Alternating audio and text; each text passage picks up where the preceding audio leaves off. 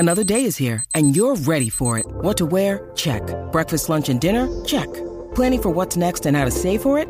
That's where Bank of America can help. For your financial to-dos, Bank of America has experts ready to help get you closer to your goals. Get started at one of our local financial centers or 24/7 in our mobile banking app. Find a location near you at bankofamerica.com/talktous. What would you like the power to do? Mobile banking requires downloading the app and is only available for select devices. Message and data rates may apply. Bank of America N.A., member FDIC.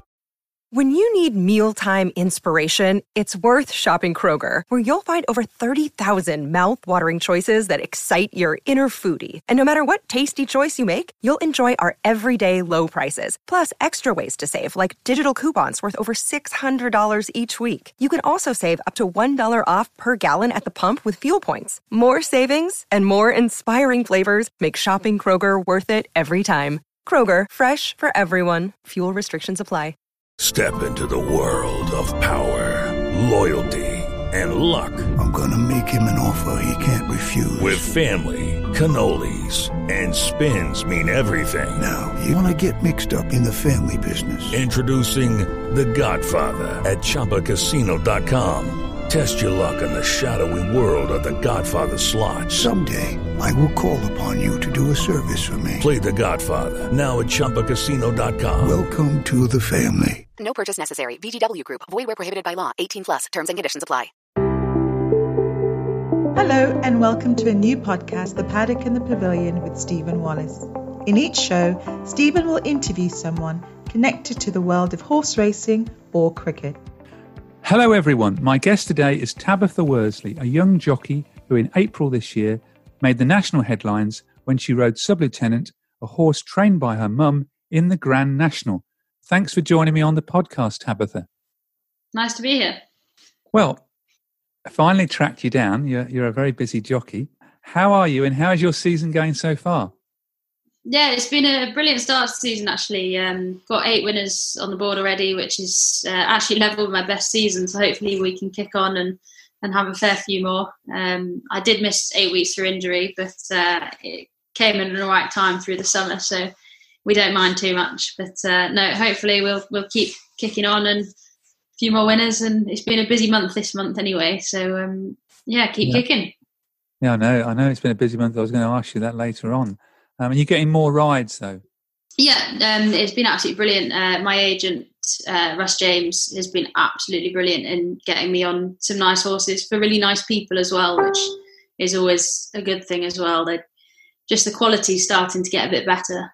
So hopefully we'll continue to follow that route.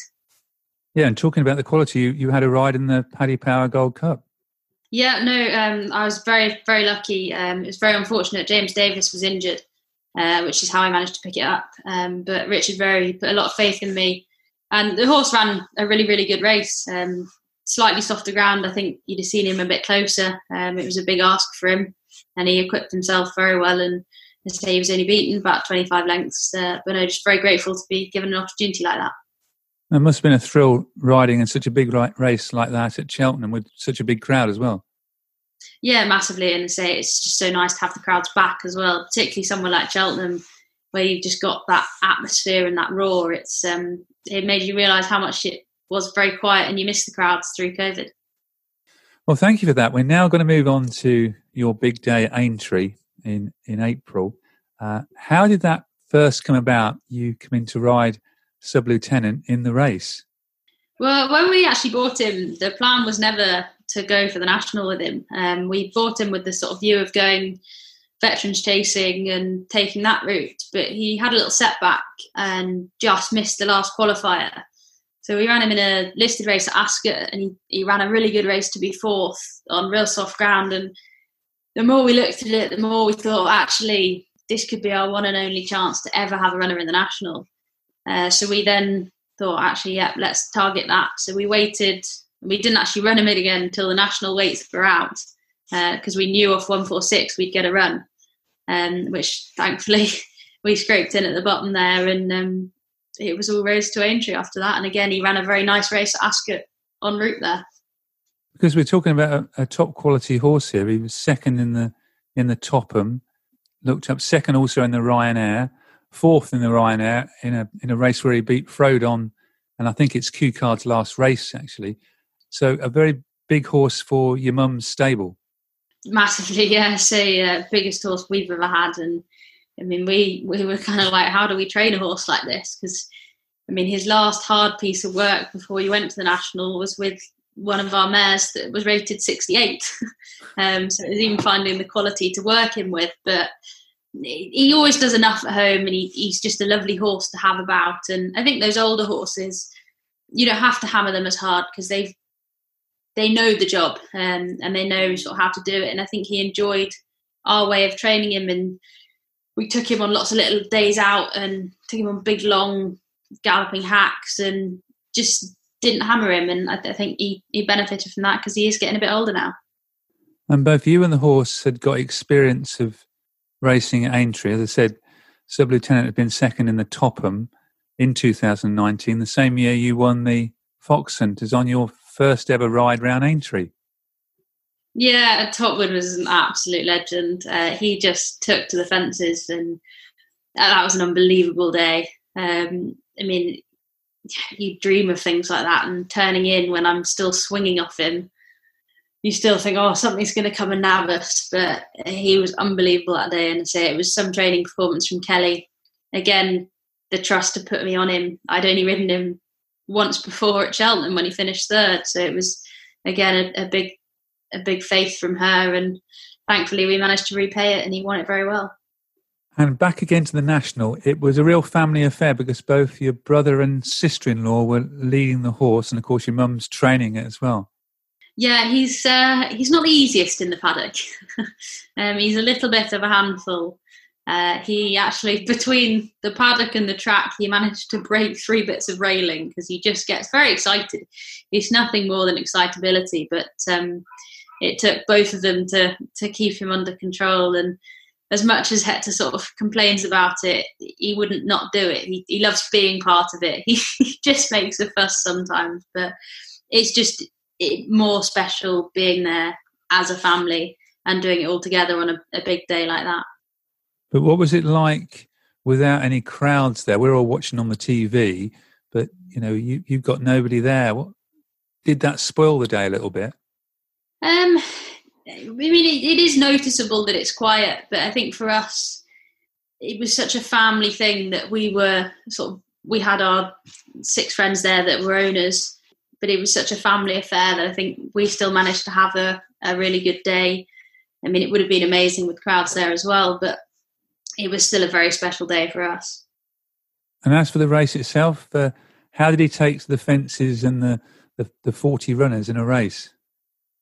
He loves it. He's such a professional. I mean, on the whole, you just leave him to it. He's got the experience round there, and I learned very quickly on Topwood the best thing you can do is let a horse just find the fence and don't be asking too much, and they take to it or they don't. And I was lucky enough he'd been around before and he was very good, so I just got to sit and enjoy him, and they went very, very fast, which you'd expect in a 40 runner handicap.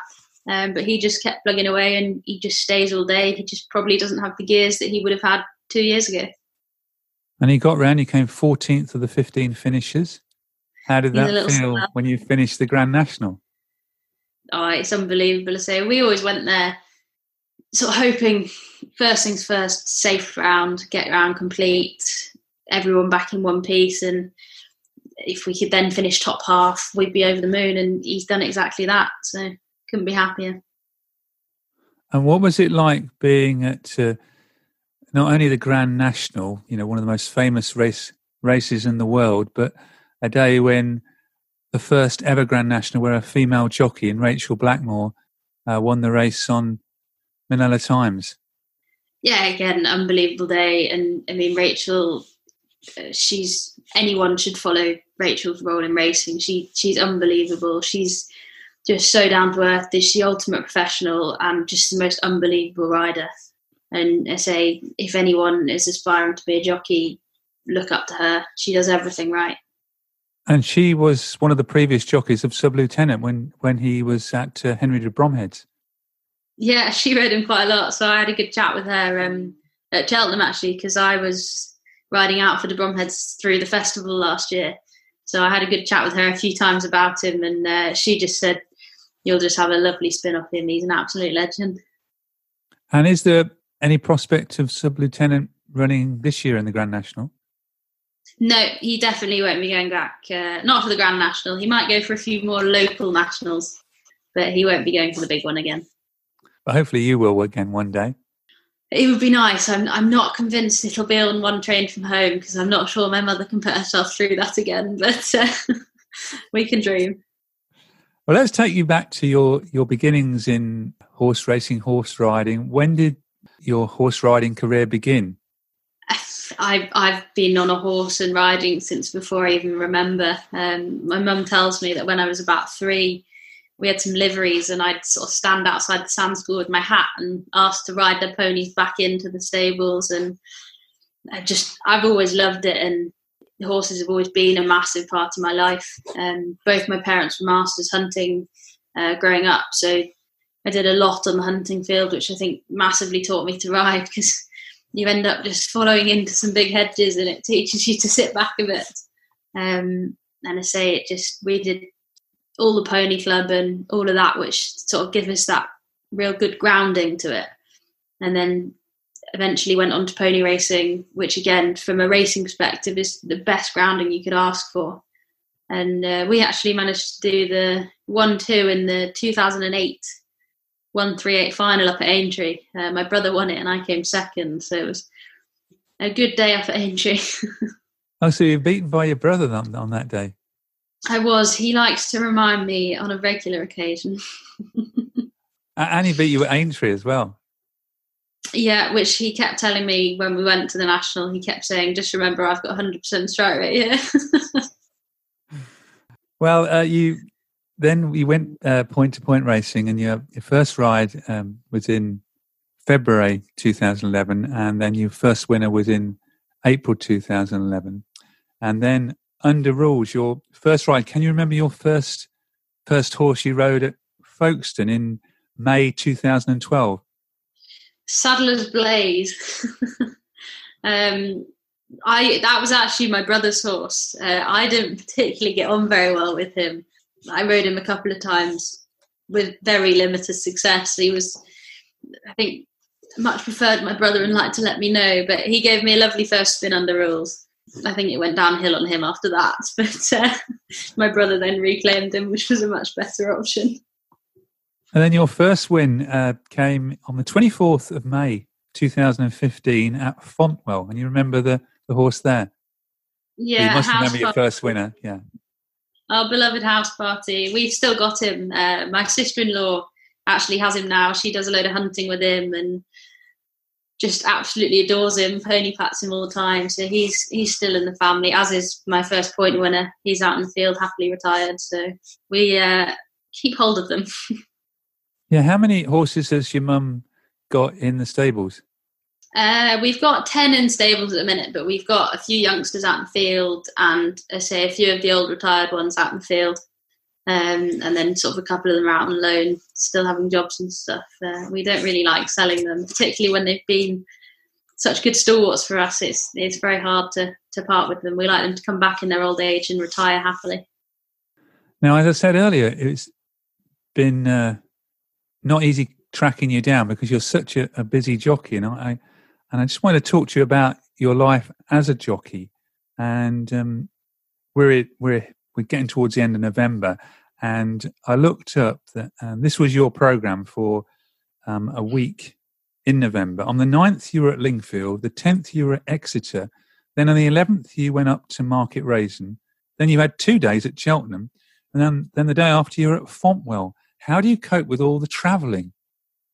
It's a lot, but say when you're going somewhere for nice rides and you're riding for nice people, it's well worth it. And thankfully, my car's very comfortable. And I've come very accustomed to the driving, and you sort of get on and go now. But I mean, it is a lot, and it's rare at the minute that I do less than sort of 1,500 miles a week. But no, it's worth it generally. You must really love if you can call it a job, because it's more like a vocation. Because however good a jockey you are, there's going to be more downs and ups. You're going to lose a lot more races than you're going to win. How do jockeys deal with that sort of mentality, knowing that they're going to lose more races than win? It is a tough one to say. As you say, it is a sport that massively you're always going to lose a lot more. But I think I was very fortunate growing up that I played a lot of different sports. And when you're playing team sports and stuff, you're never going to win every time. And I think from a young age, I learned to deal with good days and bad days.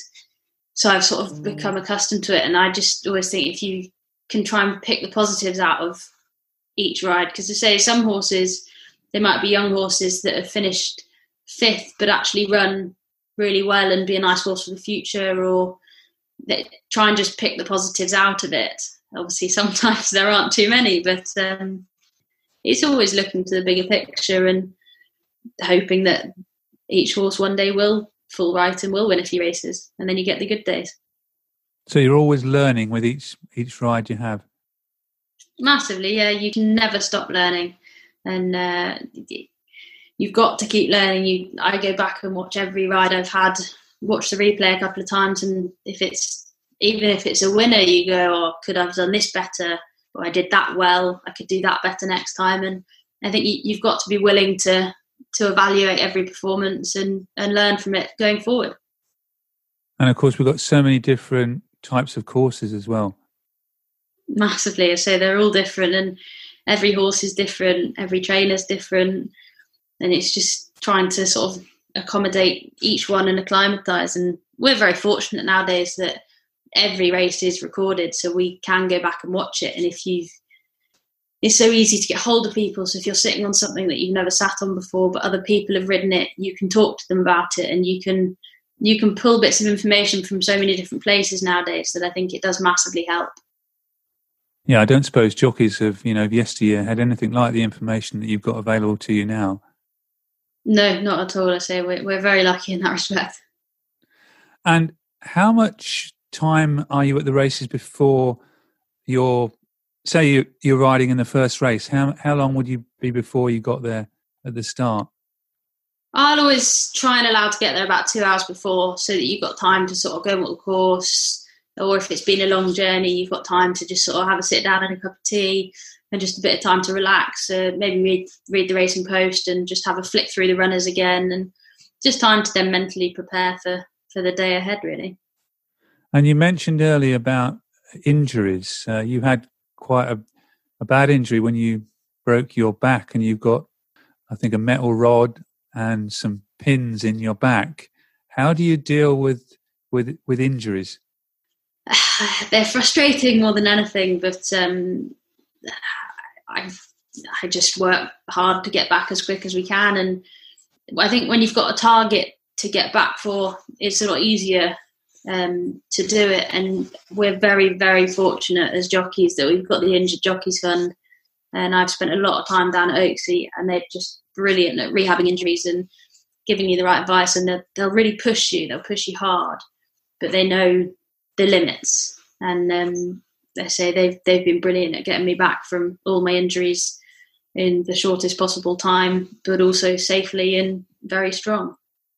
And in national hunt racing in April last year, tragedy struck with one of your friends, Lorna Brooke, fell and then subsequently died after a fall at Taunton. How did that affect you and the weighing room? It sent shockwaves through the whole weighing room, and it showed how much of a community the weighing room was, the way that everyone clubbed together and showed their respects towards Lorna, and it just showed how well respected she was amongst all her peers and how many sort of people she touched. And she was just the most incredible person and one of the nicest people you will ever meet. And the racing really came together in a tough time, and they honoured her very well. And even Taunton, the tribute they did when they had racing back, she'll live on forever. And Fairy House, they had a race in her memory the other day, and I think people will always remember her for that. And it was tough. It was very tough on all of us, but she'd have wanted us to sort of keep going, and push on. Yeah, the Fairy House race the other day was commemorating a race she won herself at Fairy House. Yeah, so she went over there and then she went over and won again on the horse. And I was talking to one of the Irish girls the other day who was over, and she rode in it, and she said, I didn't know Lorna well, but the couple of times I met her, she just seemed like the bubbliest, nicest person, and that's exactly what she was. And in the summer, you were involved in some fundraising in memory of Lorna in Scotland. Yeah, we stupidly, it wasn't stupidly because it was for a good cause, but I think we didn't realise quite how hilly it was because none of us were cycling. Yeah. I think collectively the three of us had been on about 20 bike rides before we went, but when you're doing it for a good cause, that pushes you through. And I'm not going to say we weren't cursing her up some of the hills, but she's also the reason that we got it done, and she was with us all the way helping us. And I think you were raising money for the Injured Jockeys Fund and retraining of racehorses, is that right? Yeah, two charities sort of very close to Lorna. We joked about it because retraining of racehorses, she was a massive part of that, but we also joked because she would quite often get these older horses and just keep running them like Spock. He was still running at 17, so we didn't really call it retraining, but no, there were two charities that were very close to her. Well, thank you very much there for paying tribute to Lorna. I'm sure she was looking down on you when you were doing your going up those hills in Scotland. Probably laughing at us. I can't believe that you didn't realise that Scotland was quite so hilly. I mean, I live here in the Fens and there's no hills here, but Scotland... We're going to pick Holland next year. Holland's flat. Now, I found out off air that you played cricket when you were younger, and I know you've been listening to some of my podcasts and you've liked some of the cricket ones, but what can you tell me about your cricketing skills? Yeah, so when I was at school, I was at Brighton College, who were brilliant for cricket. They were very good at getting all the girls going.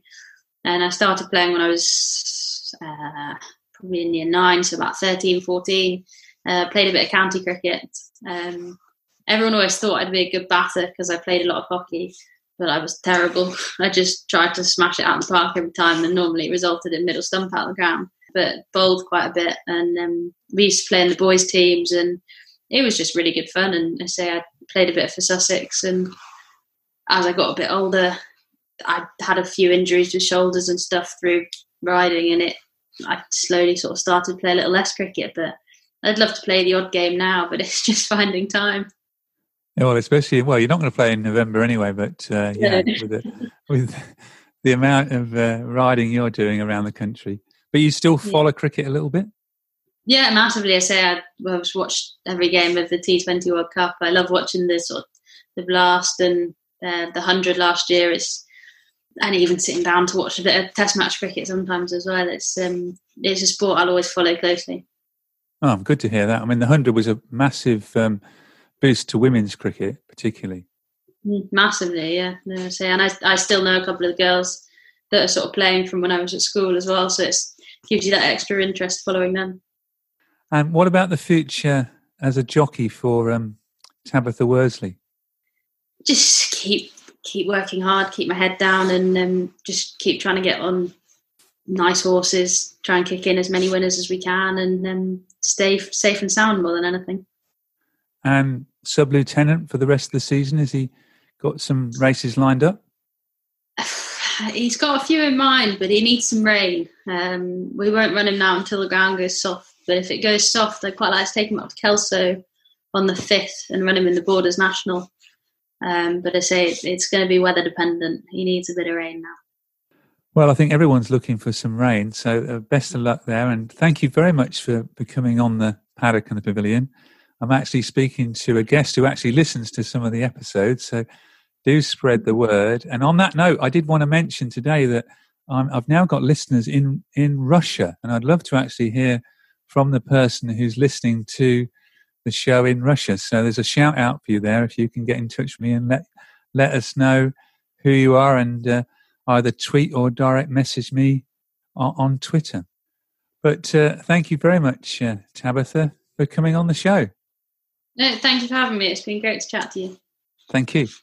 Thank you for listening to The Paddock and the Pavilion. You can download the show on Apple Podcasts, SoundCloud, Stitcher and Spotify. Follow us on Twitter, Facebook and now on Instagram at The Pad and Pav. Don't forget, if you like the show, please do leave us a rating and review.